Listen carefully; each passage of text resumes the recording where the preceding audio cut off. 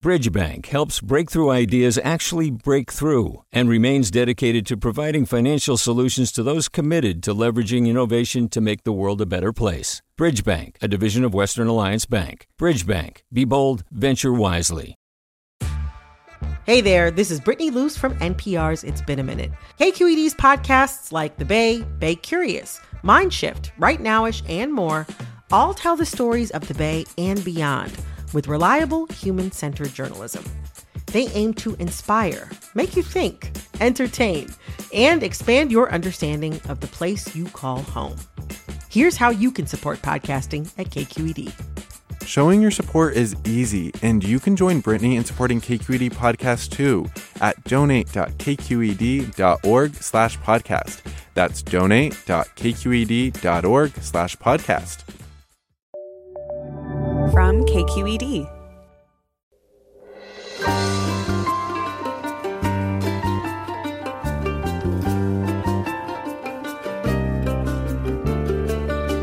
From KQED in San Francisco, I'm Mina Kim. Coming up on Forum, the number of Americans who say they belong to a church or mosque or synagogue is declining. According to a recent Pew survey, roughly 30% of U.S. adults say they do not have a religious affiliation. That's up from 19% a decade ago. This hour, we talk with a Pew researcher and religion experts about the survey findings and what they mean for organized religion in the country. And we want to hear from you. Have you recently left or considered leaving organized religion? Join us.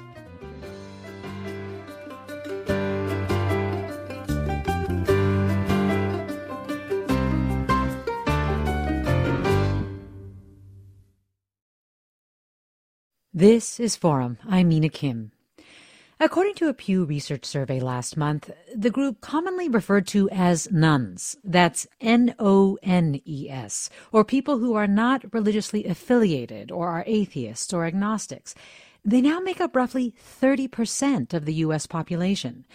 To be clear, the majority of the U.S. still identifies as Christian, some 63%, but that's still a sharp decline from a decade ago when 75% self-identified as Christian.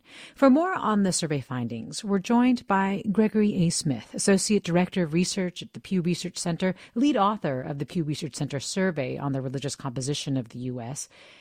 Gregory Smith, thanks so much for joining us. Thank you for having me. So you found that the religiously unaffiliated share of the public is 6 percentage points higher than it was 5 years ago and 10% higher than a decade ago. So it sounds like you've been seeing this trend for a while. I'm curious, though, if the size of the jump surprised you. You're right. This is the continuation of a trend that's been underway for a very long time, several decades at least. These secularizing shifts that we have seen in American life show no signs of changing, no signs of even slowing. I think that's very striking. You know, the size, the magnitude of these religious changes that have occurred over the last few decades really are quite significant. And this group that I mentioned earlier, the nones, the atheists, agnostics, or people who describe themselves as nothing in particular when you ask them about religious affiliation, what do they say about why they are rejecting organized religion? Well, you know, there's a few things that we can point to in terms of what's behind these trends. I think the first thing to note, the first thing to be aware of is that these trends are very broad-based. They're happening among lots of groups in our society. These secularizing shifts are occurring among men and women. They're occurring among college graduates and those with less education. They're occurring among white Americans, Black Americans, Hispanic Americans, and others. They're happening in every region of the country. So these changes are very broad-based. All that said, there's one really important factor behind these trends, and that's generational replacement. That is to say, a big part of what's happening is you have older cohorts of Americans who by and large, on average, are quite religious. And as they age and as they begin to pass away, they are being replaced by a new generation of young adults that is coming into adulthood with far lower levels of attachment to religion than their parents and grandparents before them. I think that factor in understanding these trends really can't be overstated. Can I ask you how much of the decline that you're seeing might have something to do with reporting? And I ask this because I have read that people feel that in the past, people were more reluctant to say if they were not religious. It was less socially acceptable. Do you think that that plays a role? It's a great question. That could be part of what's going on. I say that for a couple of reasons. Probably most importantly, we know that for a long time, there has been a sort of stigma in American society attached to being non-religious, especially attached to being a non-believer. That stigma has been lessening over time. It's going away. It's still there, but it's going away. So in that sense, yes, you're absolutely right. It may be a little easier for people to tell us in surveys, for people to come out publicly, so to speak, and say that they are not religious. So that could be part of it, and it's something we've wondered about for a long time. However, I definitely don't think that's the whole story. And I say that because we see evidence of secularization, not just in terms of people's religious identity, not just in terms of the way people describe themselves publicly. We also see it in the way people describe their religious beliefs and practices. There's one major trend in this latest data I would point to, and that's how many people say they pray regularly. In these most recent data, fewer than half of American adults tell us that they pray every day. 45% said they say they pray every day. That's down 13 percentage points since we first asked this question about 15 years ago. When we first asked this question back in 2007, 58% said they pray every day. Today, that number stands at 45%. So is part of the story a shift in the way people describe themselves, partly in response to these societal trends and what's acceptable and what's not? Perhaps, but I definitely don't think that's the whole story. We're talking with Gregory Smith, Associate Director of Research at the Pew Research Center, and we're talking about the rise of Americans who say they do not have a religious affiliation. And you, our listeners, are invited to join the conversation. Are you what is called a nun, an N-O-N-E? Share your thoughts on why, or maybe you've recently left or considered leaving organized religion. You also may be among the 7 in 10 or so who are religious and feel like they're the only one of their friends who still is. You can share your thoughts at 866-733-6786, 866-733-6786. You can get in touch with Twitter or Facebook. You can get in touch on Twitter or Facebook at KQED Forum, as well as on Instagram, or email us, forum@kqed.org.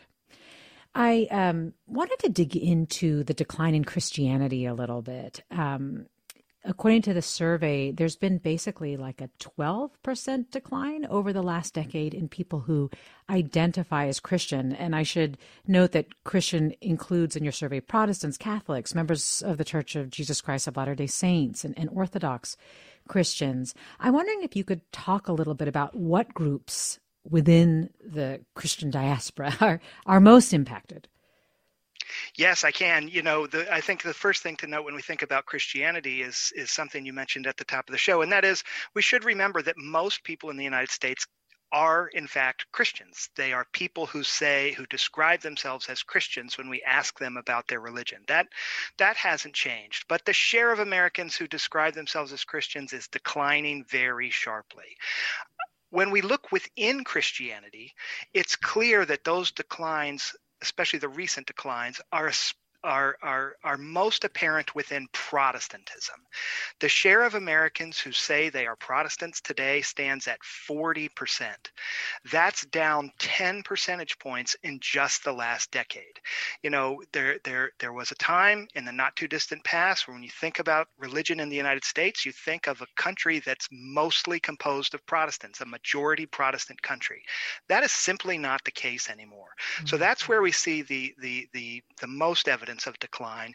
The other largest Christian group is Catholicism, of course, and the Catholic share of the population, especially in comparison with Protestantism, the Catholic share of the population has been quite stable in recent years. There was a little bit of a downturn in the share who identified as Catholic about 10 or 15 years ago, between like 2007 and 2014.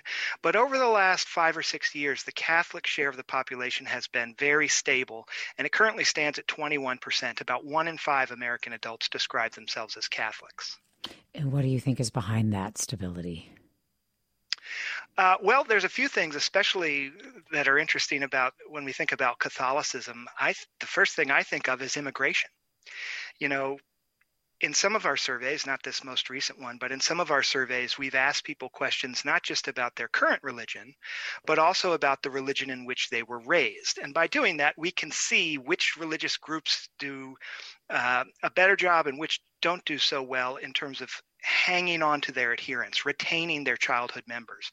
And when we look at the data that way, we see very clearly that Catholicism has lost more people through religious switching than any other religious group we're able to examine. In fact, there are something like 6 former Catholics in the United States. Six people who say they were raised Catholic and no longer identify as such for every 1 convert to Catholicism. That 6-to-1 ratio of people leaving to joining is just sort of, it's unique to Catholicism. We don't see it anywhere else. How can we reconcile that, the fact that Catholics lose more people through switching than any other group, with the fact that the Catholic share of the population is pretty stable? Well, there I think we have to point to immigration. We know that there are a lot of immigrants to the United States, especially from Latin America. We know that those immigrants are disproportionately Catholic. More of them are Catholic than among the U.S.-born population. And so immigration to the United States has helped to sort of reinforce the Catholic share and the Christian share of the population more broadly. We just have a couple of minutes left with you, Greg, and I did want to ask you about trends you noticed among evangelicals. Yes, people are very interested in evangelical Christianity in the United States, especially when we think about religion and politics. What's happening with evangelical Protestants? Well, evangelical Protestants, like Protestants as a whole, are declining as a share of the population. However, it's important to understand why that's happening. Evangelical Protestants are declining as a share of the population because Protestants as a whole are declining as a share of the population. So the pool from which they're drawn is shrinking. They are not declining because fewer Protestants are identifying as born again or evangelical Christians. In fact, among Protestants, the share who currently describe themselves as born again or evangelical Christians is as high, perhaps even a tick higher than it's been at any point in the recent past. It's just that there's fewer Protestants to draw on. That pool has shrunk. So evangelicals are declining as a share of the population, but it's very much a part of these broader trends. That's not unique to evangelicalism. Do you think there's any link to political polarization around that? It's very possible. A lot of scholars point to politics as one of the key factors in understanding these religious trends. They argue persuasively that as religion came to be associated with political conservatism, with right-wing politics, at least in the popular imagination, over the last several decades, then part of what happened is you had people who didn't share those politics say effectively, if being religious means being politically conservative, then I guess I'm not religious. And these scholars point to that as one factor behind the growth of the religious nuns. Our survey data can't prove that, can't prove causality, can't quantify, 25 or 30% of the growth is attributable to that fact. But we do know for sure that religious nuns are among the most socially liberal and democratic groups in the population. So the data are very consistent with that line of thought. Gregory A. Smith, Associate Director of Research at the Pew Research Center and lead author of the Pew Research Center Survey on the Religious Composition of the U.S. Thanks so much for talking with us. Thank you again for having me. Great to be with you. And listeners, that's our topic, the religious composition of the U.S. Tell us about your relationship with religion after the break. More Forum. I'm Mina Kim. Support for Forum comes from San Francisco Opera. Set 10 years after a school shooting, the critically acclaimed opera Innocence takes us into a complex emotional journey where our understanding of innocence and guilt is constantly upended. Kaya Sariaho's ethereal score collapses the past into the present as a community of survivors grapple with how to move forward. Don't miss the highly anticipated American premiere of Innocence, June 1st through 21st. Learn more at sfopera.com. We've all got those parts of our house where the internet just won't go. Well, if you had wall-to-wall Wi-Fi from Xfinity, you could worry less about dead spots. Because with wall-to-wall Wi-Fi from Xfinity, you get fast speeds, reliable connection in every room, and power for all of your devices, even when everyone's online. That's wall-to-wall Wi-Fi only with Xfinity. Restrictions apply, not available in all areas. Actual speeds vary. This is Forum. I'm Mina Kim. The fastest growing group in surveys asking Americans about their religious identity is the group describing themselves as nones, atheists, agnostics, or nothing in particular, NONESs. And you, our listeners, are invited to join the conversation. Are you a nun? You can share your thoughts on that, or have you recently left or considered leaving organized religion? You can also share if you are religious and whether or not you feel like you find yourself as one of the few. 866-733-6786 is the number, 866-733-6786. You can get in touch on Twitter or Facebook or Instagram at KQED Forum. You can email us forum@kqed.org. And this listener writes, I grew up in Mississippi as a Southern Baptist, but left the church when I was in college. I'm an inclusive individual who believes in the rights of others, and I felt the church put too much effort into trying to discriminate. They also started putting money and efforts into electing conservative candidates, and I was disturbed that there was a mix of religion and politics. I just do not see a purpose to religion in today's society and actually see it as a negative influence. Well, on the line now is Siobhan Taylor, and Siobhan is a radio and podcast producer, also identifies as an atheist, based in Los Angeles. Siobhan, thanks so much for coming on. For having me.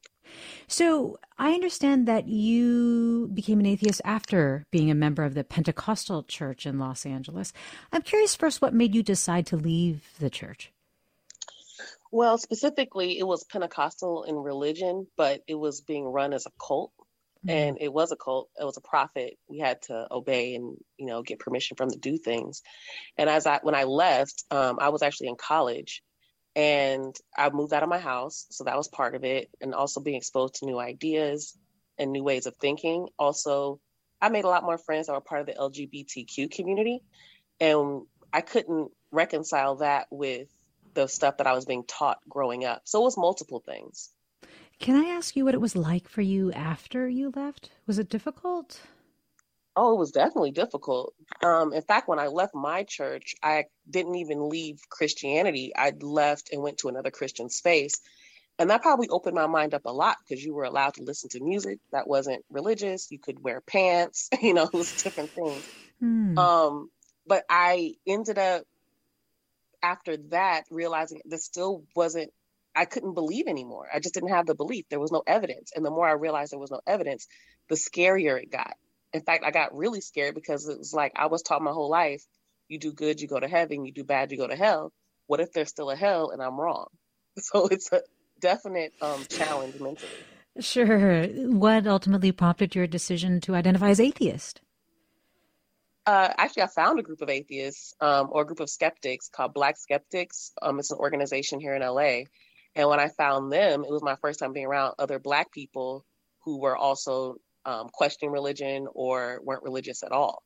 So being in that space helped me become more open and also gave me the language, because I didn't even really know what atheism was. Now I have the language, and it scares people because they think atheist means you worship the devil for some reason. But I just don't have a belief in anything because there's nothing to prove that there is. It is just mythological stories. You're reminding me of a quote that I came across when I was preparing for this segment from a founder of Black Non-Believers in Atlanta, who said that one thing his members face is actually ostracism when they become atheist. Was that your experience at all, or? Not really. Mostly because I'm in LA. Atlanta is still the Bible Belt. So being in Los Angeles is a little bit different because you can still find like-minded people. And in my family, I had kind of separated from the family that was religious, which is my father.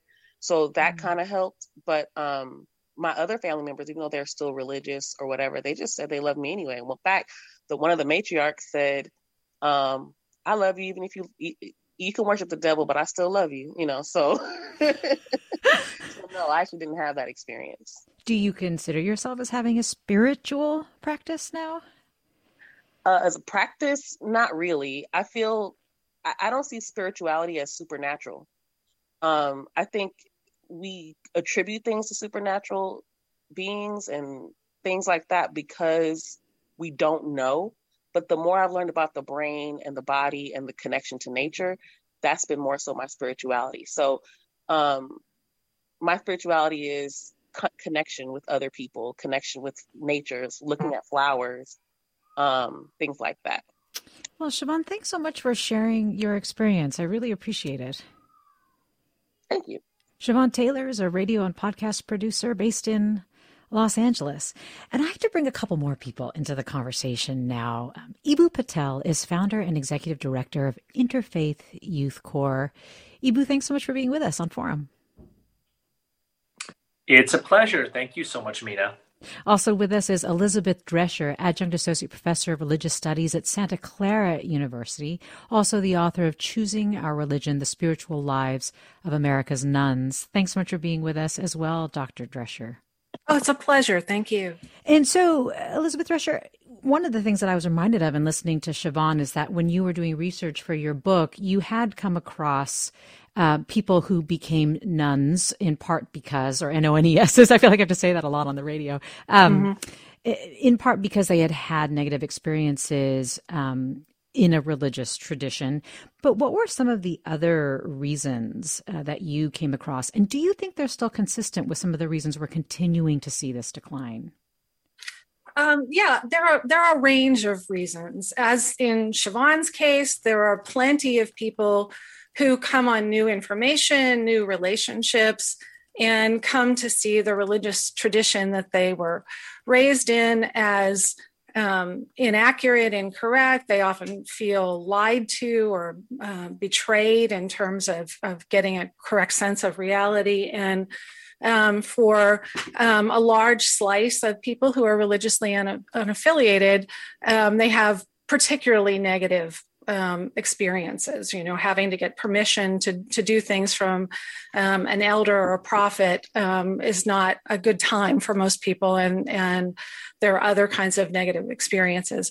But what I found when I talked with nuns and NONESs across the country is that was one slice. And that was largely among more conservative, evangelical, Mormon, Pentecostal, those kinds of traditions where there were particular negative experiences.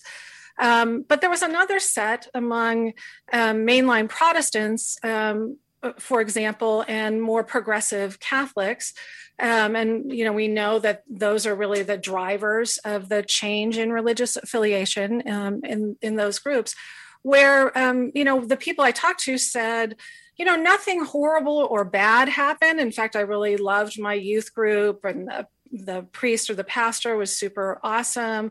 I just got it. I was kind of over it. I grew up. I grew out of it. I didn't need to do that every week. So there were those folks who were just kind of over it and saw being non-religious as a part of maturing, part of becoming an adult and leaving behind kind of a childish need to reinforce certain kinds of values. So, that was certainly a part of the puzzle as well.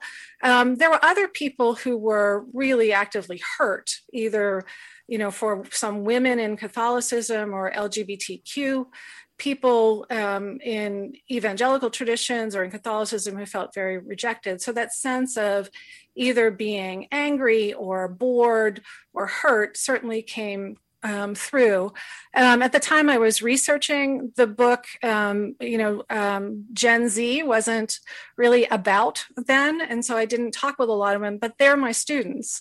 And what I've learned from then in the last 5 or so years is that lots of them have been raised by non-religious parents. And that's a different phenomenon than we would have seen 10 years ago. The people I talked with had generally been raised in a religious tradition and left that religious tradition and took some resources from that tradition with them, even if they used them differently and didn't believe in doctrinal teaching.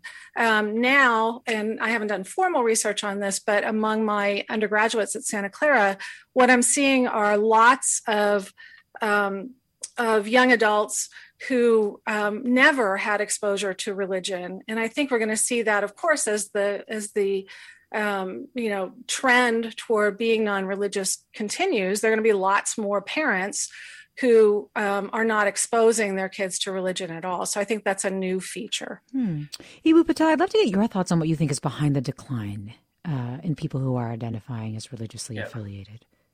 Yeah, thank you so much, Mina. Fascinating to listen to you, Elizabeth, and earlier to Greg and Siobhan. So I think it's a lot of things. I certainly think that it's a reaction to conservative politics that's been established, in the sociological literature through people like Robert Putnam and David Campbell. I also think that we're in a period in American history where people are just not joining things. And so part of this is about belief. Part of this is simply about not belonging to things. And people ought to be free to be who they are and do what they like to do. I don't think of Siobhan as a nun. I think of her as something, right? Siobhan, there's a set of things that are important in Siobhan's life, and she's pursuing those things. And I think that's powerful. I think it ought to be dignified. At the same time, I think that we ought to recognize the importance of religion in our society. It is not only the fountainhead of negative things. One of the exercises I like to do with audiences at my nonprofit Interfaith Youth Corps is, imagine if all of the faith-based organizations in your city were to disappear overnight. What would be gone in the morning? And a recent study came out that showed that 40% of the social services in San Francisco, right, liberal coastal San Francisco, 40% of your social services are provided by faith-based groups. Imagine if that's all gone in the morning, right? Who is going to make up for that? And in my mind, we ought to marvel at a society in which religious communities create institutions which serve all of us. That doesn't mean we have to belong to a religious group, but to dignify the role of religion in our society, I think is important. Do you think it should be religious institutions that we rely upon for that, though? I would reframe the question, Mina. I would say, why is it that religious institutions have created the hospitals, the schools, the social service agencies, the community centers that serve everybody? There are a lot of societies in which a religious group creates a social service center only for its community. In America, there are 230 Catholic colleges and universities across the nation, including several wonderful ones in the Bay Area, right? The University of San Francisco, St. Mary's. Virtually none of these Catholic colleges and universities only admit Catholics. My father, an Ismaili Muslim immigrant from India, came to this country and brought his family because a university founded by French Catholic priests in 1842 decided that it was part of their Catholic commitment to admit students from all religious and national backgrounds. I think that that's marvelous. I think that's remarkable. I think that that is part of the definition of a diverse democracy. I think your point about institutions is correct. We have done some reporting on hospitals with religious affiliations having some restrictions in terms of providing medical care. But I do get your point about just the role that it plays in terms of social services in society. And in fact, there have been a couple of listeners who've weighed in about how they have turned to religion, especially during this time. A listener writes, I've actually rejoined a church this year. I'm a 35-year-old, so I may be a blip in the overall trend of non-religious millennials. But after family losses during COVID and the grieving process and the drive to do community supportive work, returning to the church has been a comfort and a way to honor my family elders.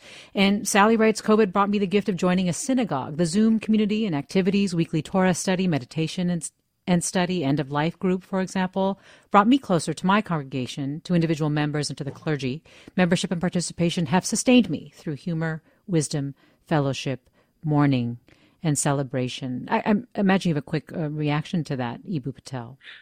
I mean, I think that that's powerful. Those are powerful individual stories. And religious identity plays a really important role in the lives of many individuals and many demographic groups. And so in an earlier Pew study, for example, one done some years ago, the question was, who in America views religion as very important in their lives? And it turns out that 75% of African Americans and 2/3 of the Hispanic Latinx population said that religion was very important in their lives.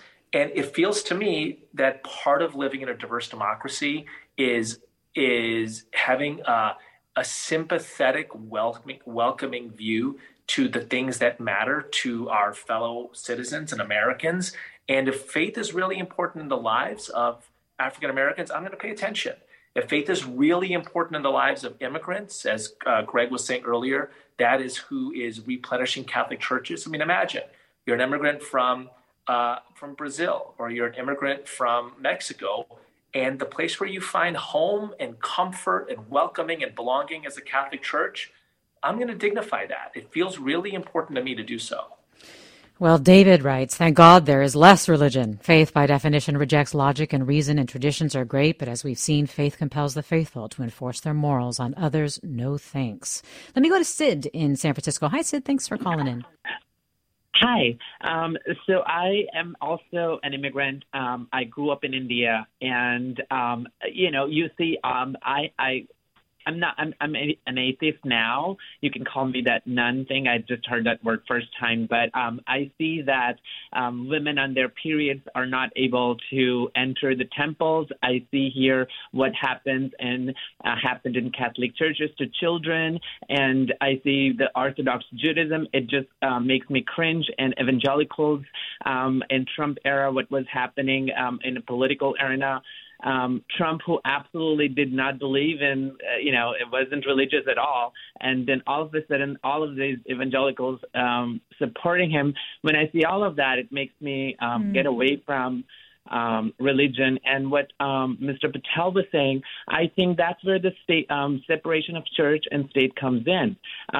Even though some Catholic or some religious institutions are helping everybody, still, they don't have to be religious.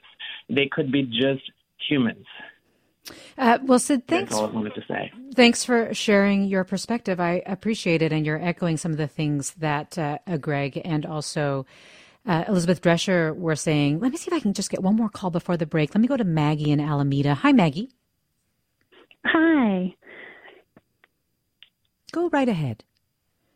So I'm a daughter of a Presbyterian pastor. I grew up in rural Pennsylvania, and he has seen his local presbytery, the number of pastors is now below 50% what it was when we were growing up. And he is a retired pastor now, is actually busier than he's ever been because they can't attract young talent to the area to minister to the populations because there's just not an incentive for people to build families in these rural communities. And also the populations themselves are older. Almost all of the congregations are like individuals who are 60 plus. Families aren't coming to the church. And I have my own young family. My brother, sister, and I all would identify as nuns, I believe, which is like a point of tension with my father for sure. But something that I'm wrestling with for all of these reasons because, I grew up in the church and it was a huge part of my life and my identity and from like a community and social justice perspective. And then I think one of the reasons I've moved away from it is because of all the complications the other caller was just naming. But also I miss and crave that spirit of community in a way to just connect and give back to my local community. So I'm trying to figure out how to present that for my own children now. And so it's just a complex issue that I'm working through and on a very personal level as well. Yeah. Well, thanks for sharing that. And I bet there are a lot of people who feel similarly or are having similar things that they're grappling with.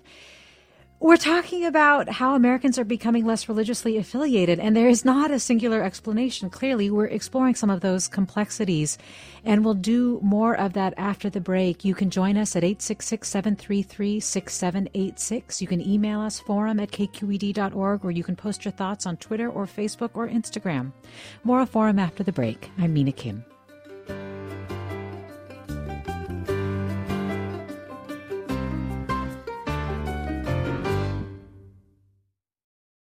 Support for Forum comes from San Francisco Opera. Set 10 years after a school shooting, the critically acclaimed opera Innocence takes us into a complex emotional journey where our understanding of innocence and guilt is constantly upended.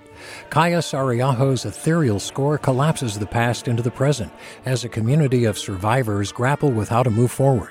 Don't miss the highly anticipated American premiere of Innocence, June 1st through 21st. Learn more at sfopera.com. We've all got those parts of our house where the internet just won't go. Well, if you had wall-to-wall Wi-Fi from Xfinity, you could worry less about dead spots. Because with wall-to-wall Wi-Fi from Xfinity, you get fast speeds, reliable connection in every room, and power for all of your devices, even when everyone's online. That's wall-to-wall Wi-Fi only with Xfinity. Restrictions apply, not available in all areas. Actual speeds vary. Welcome back to Forum. I'm Mina Kim. We're talking about the rise of Americans who say they do not have a religious affiliation with Ibu Patel, founder and executive director of Interfaith Youth Corps. His forthcoming book is We Need to Build, Field Notes for Diverse Democracy, and his other books include Acts of Faith, The Story of an American Muslim. Elizabeth Drescher is also with us, adjunct associate professor of religious studies at Santa Clara University, author of Choosing Our Religion, The Spiritual Lives of America's Nuns. And on the line now we have Sami El-Assadi, a first-year student at Arizona State University, Barrett Honors College. Sami El-Assadi, thanks so much for joining us. Thank you so much for having me. So I understand you had a Muslim upbringing and you've decided to leave that faith and embrace a secular identity. What triggered that transition for you? Yeah, so my parents are war refugees from Bosnia and Iraq, and they had some really troubling experiences with faith. For example, in Bosnia, there was a genocide waged against Muslims. And in Iraq, there was a schism between Shias and Sunnis. And as a result of this, there was justifications for violence that had ripples of effect and a lot of killing and a lot of blood. And the more I reflected on that, the more I realized that arriving at a secular identity that really emphasizes this kind of commitment to alleviating the suffering of others was a better kind of approach to my understanding of the world than a religious one. And as a result of my parents' experiences with war and religious violence, I came and arrived at this secular identity through reason, through a lot of reflection on what really matters to me. Wow. So their experiences really did affect your decision. I understand, just to become secular, your parents as refugees and that type of experience. Were there other reasons that you also made that transition? Yes, I also have an LGBTQ plus identity. I identify as gay. And of course, in my parents' country, such an admission can get me killed. So I did not feel welcomed in the religious community for those reasons. And partly because of the aforementioned one and this one as well, I felt more comfortable with a secular identity than a religious one. You know, I was struck by Maggie's comment before the break, and I've heard religious people say that they value the community that belonging to a faith brings them. I'm curious how you think about this and the ways that you find community. It's such an important issue because a lot of times when people leave their faith, they have this big empty gap in their lives. And, you know, with the congregation, you have friends, you have support, you have neighbors. And sometimes with a secular identity, you may not have that as readily. And I rely on organizations like the Secular Student Alliance, which connects college students with non-religious backgrounds together, or the Freedom from Religion Foundation, or the Recovering from Religion Foundation. I feel like it's such important for secular people to connect with each other and try to supply that community that you may not have in your lives if you're not part of a religion. That is something we can replicate on our own. Well, Sami, really appreciate you talking with us. I know we pulled you out of your in-between classes right now, so it means a lot. Thank you. Sami El-Assadi, a first-year student at Arizona State University and Barrett Honors College. And we've got comments coming in. For example, Kay writes, as a nun, I find that what is most striking about the changing religious demographics, i.e. the increasing secularization of the public, is just how much the Supreme Court has gone in the opposite direction as regards recognizing and valuing a separation of religion and government, the separation of church and state referred to by the founders. I've heard a little bit of this, Elizabeth Drescher. I'm curious to get your reaction to what Kay is saying here.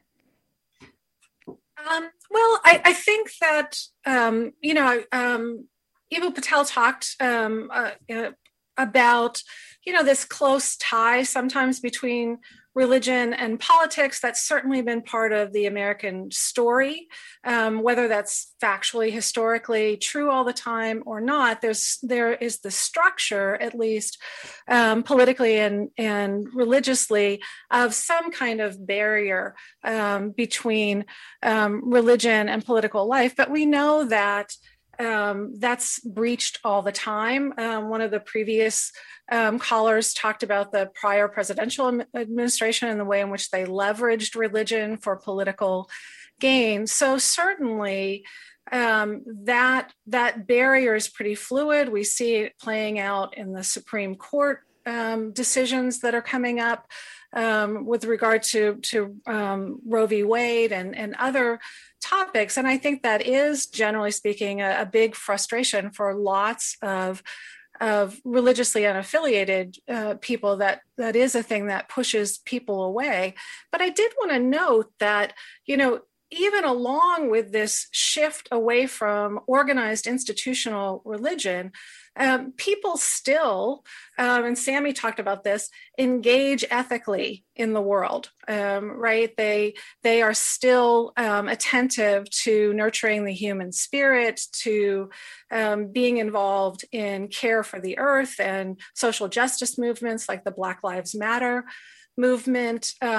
They're not belonging in the kinds of formal institutional ways that may have happened in the past, but they do still have modes of belonging, and they still have human needs to mark life transitions, to deal with loss, all of those kinds of things. And you see lots of non-religious organizations and scholars and writers addressing these kinds of human needs. So the political part of it is certainly one issue, but also the day-to-day lived experience of people still calls on these kinds of engagement that go beyond the political and go beyond the institutional.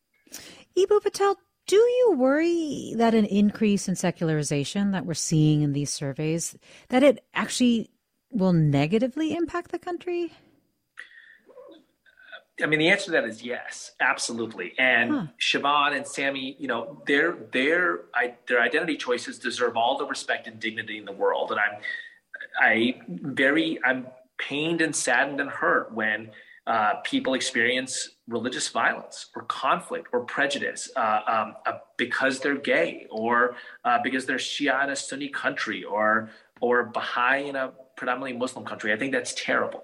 Right? Let me just be clear about that. I think that is really terrible. And, 6 of the 9 refugee resettlement agencies in the United States are faith-based.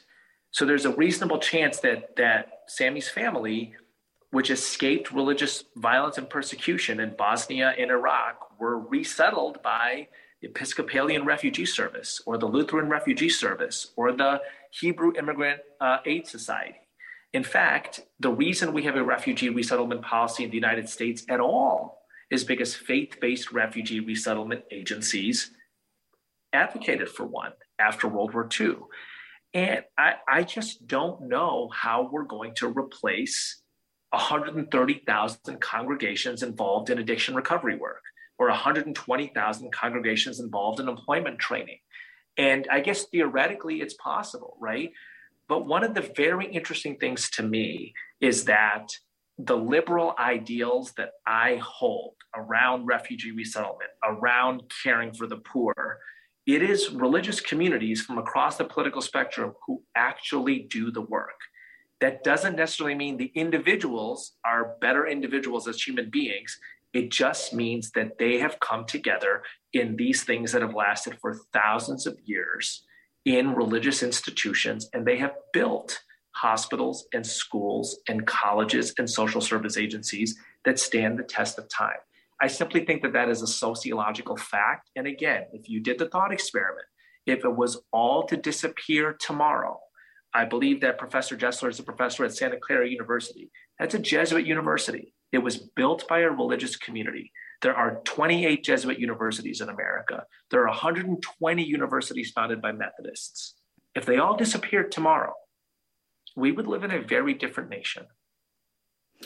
Well, Susan writes, you asked a good question. Do you think the religious community should be the ones creating social services for people? I think the government needs to do this, but during the previous administration, the shift became solid that the government shouldn't have to take care of the poor, so the churches took over and can get government tax cuts for it.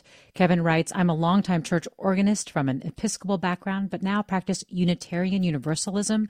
We have Christian roots and services that often look like mainline Protestant services on Sundays, but we do not prescribe any set of beliefs. My minister is an atheist and prays daily, maybe not to a God, but certainly as a way of relating to the universe.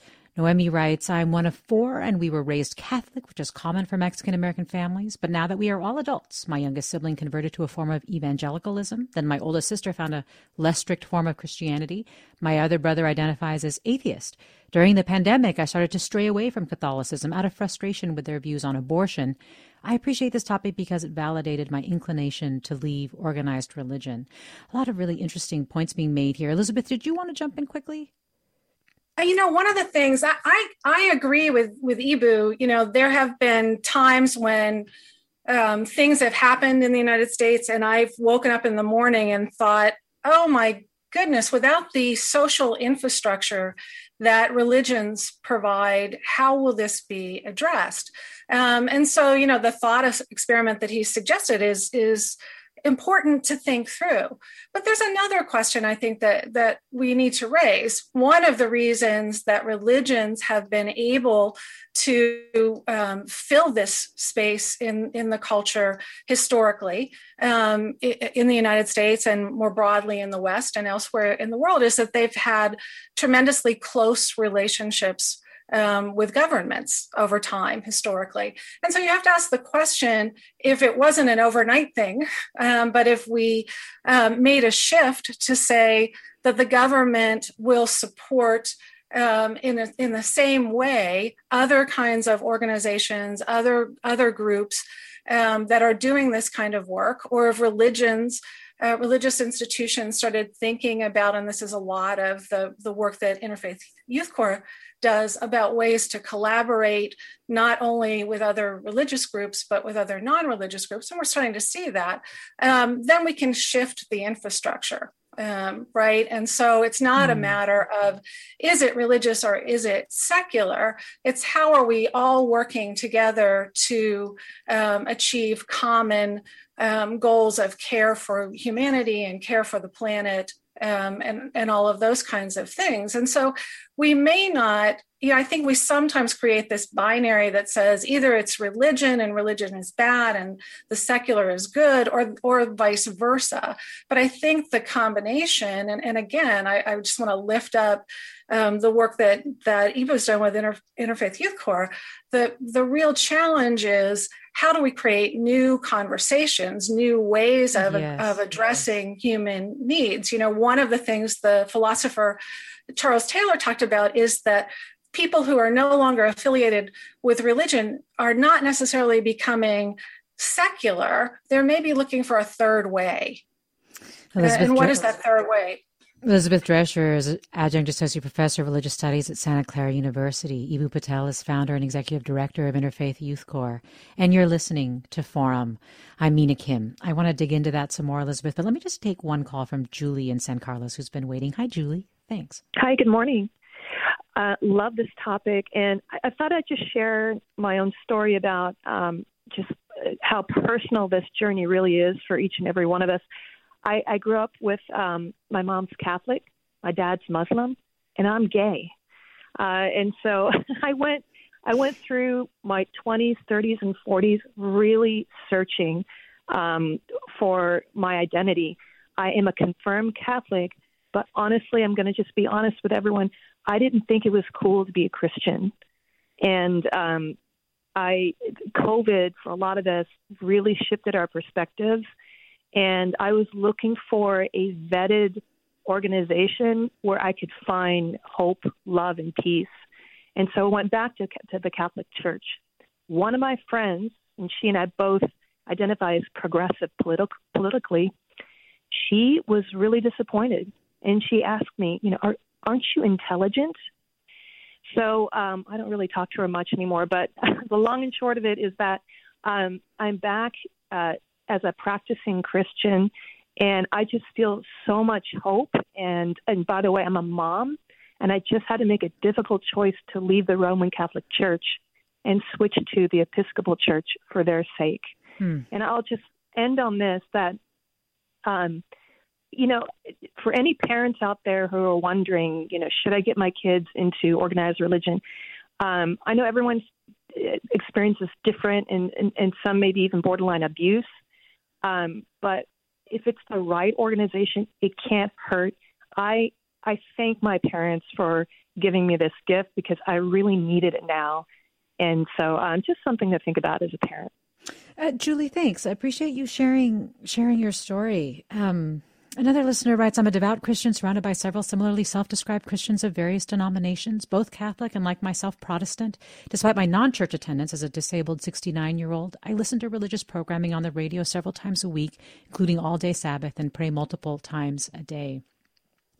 I do want to dig into this question, Ibu Patel, of that Elizabeth Drescher was getting at, which is this question of, while we have been talking about the increasing percentage of the U.S. population that identifies as nones, atheist, agnostic, or not affiliated with any religious organization, we are still predominantly a religious society in the U.S., just 63% alone identifying as Christian. So I do think there is this really important question of how we engage with each other.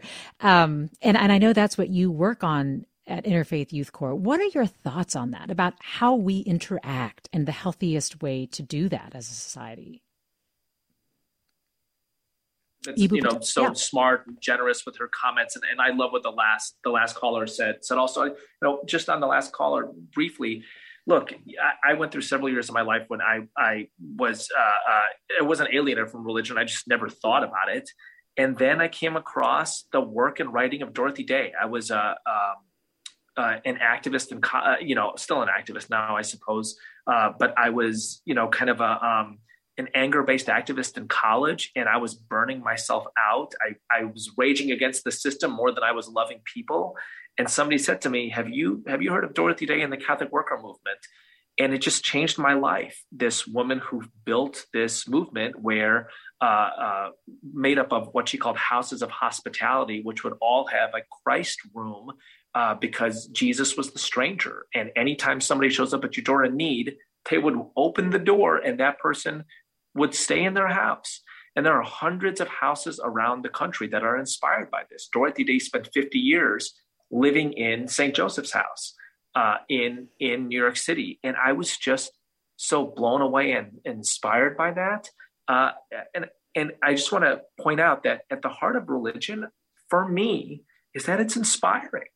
It inspires people to be better than they might otherwise be. Of course, it inspires some people to be worse than they might otherwise be, but it inspires a lot of people to be better than they otherwise might be. And I think that that's encoded in faith. And so when the Quran says that, we created you to be nothing but a special mercy upon the world, we created you to be the Abd and Khalifa, the servant and vicegerent of God, and your job is to steward God's diverse creation. I just find that inspiring.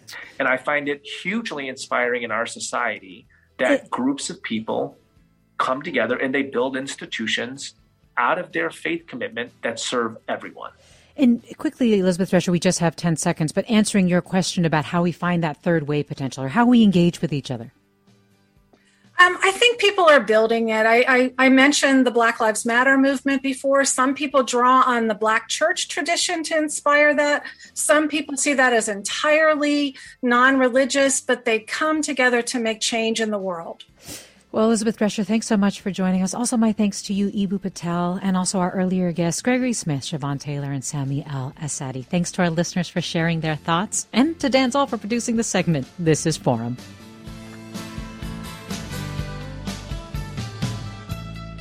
Funds for the production of Forum are provided by the members of KQED Public Radio, the Germanicos Foundation, the Generosity Foundation, and the Heising-Simons Foundation. Support for Forum comes from San Francisco Opera. Set 10 years after a school shooting, the critically acclaimed opera Innocence takes us into a complex emotional journey where our understanding of innocence and guilt is constantly upended. Kaya Sariaho's ethereal score collapses the past into the present as a community of survivors grapple with how to move forward. Don't miss the highly anticipated American premiere of Innocence, June 1st through 21st. Learn more at sfopera.com. We've all got those parts of our house where the internet just won't go. Well, if you had wall-to-wall Wi-Fi from Xfinity, you could worry less about dead spots. Because with wall-to-wall Wi-Fi from Xfinity, you get fast speeds, reliable connection in every room, and power for all of your devices, even when everyone's online. That's wall-to-wall Wi-Fi only with Xfinity. Restrictions apply, not available in all areas. Actual speeds vary. All over the country, we need to improve reading in Wisconsin. Schools are changing the way they teach reading. I'm calling for a renewed focus on literacy. We have gotten this wrong in New York and all across the nation. And it's happening because of a podcast. I think your podcast has changed my life. And I'm going to share this podcast with everyone I meet. Sold a Story investigates how teaching kids to read went wrong. New episodes of Sold a Story are available now.